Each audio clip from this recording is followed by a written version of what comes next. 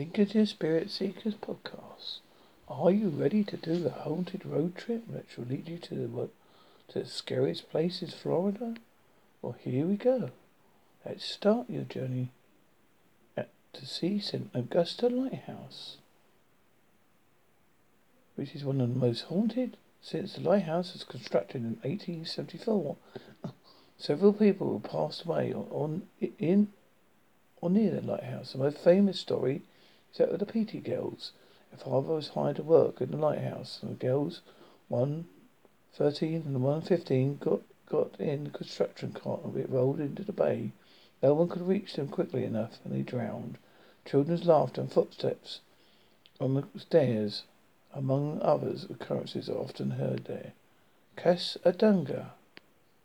Next stop is a little town that has drawn visitors who are fascinated with paranormal. The town is called the psychic capital of the world because it's a large number of resident psychics and spiritualists.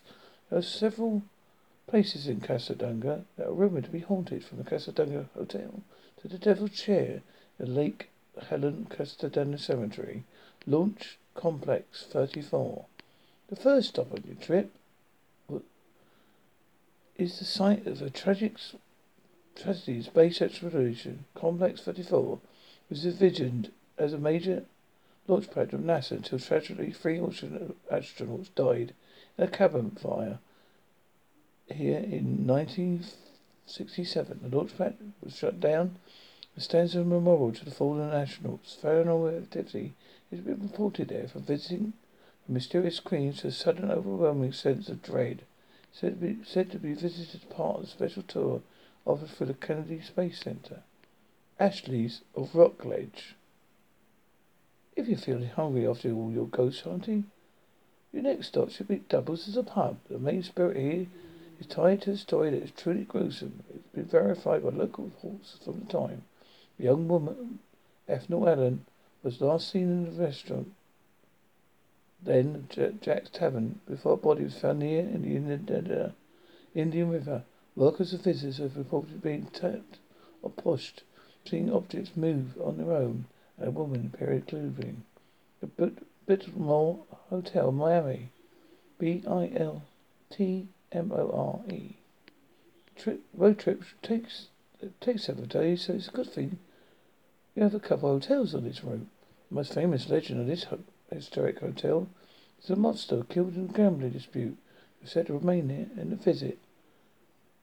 Visitors and employees have seen lights turn on and off by themselves, and an elevator repeatedly going to the wrong floor. This residential spirit has been known to hold doors open for servers in the hotel's restaurant. The Opera House, RCDA, ARCADR. Well, your next stop is a tiny town. To check out this historic opera house. The 1905 theatre is currently occupied by an antique store and museum. The theatre was been rumoured to be haunted by a little girl who some say jumped out the second-story window.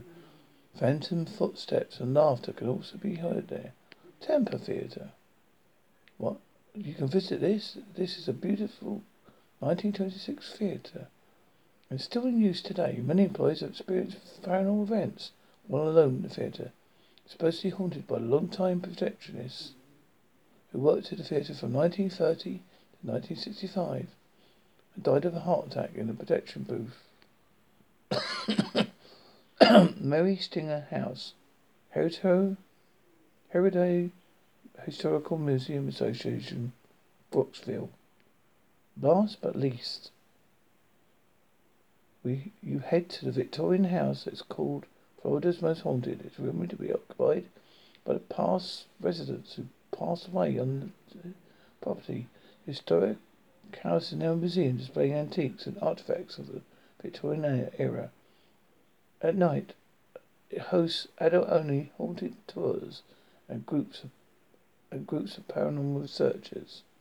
So, take the road trip if you go to Florida in a haunted style.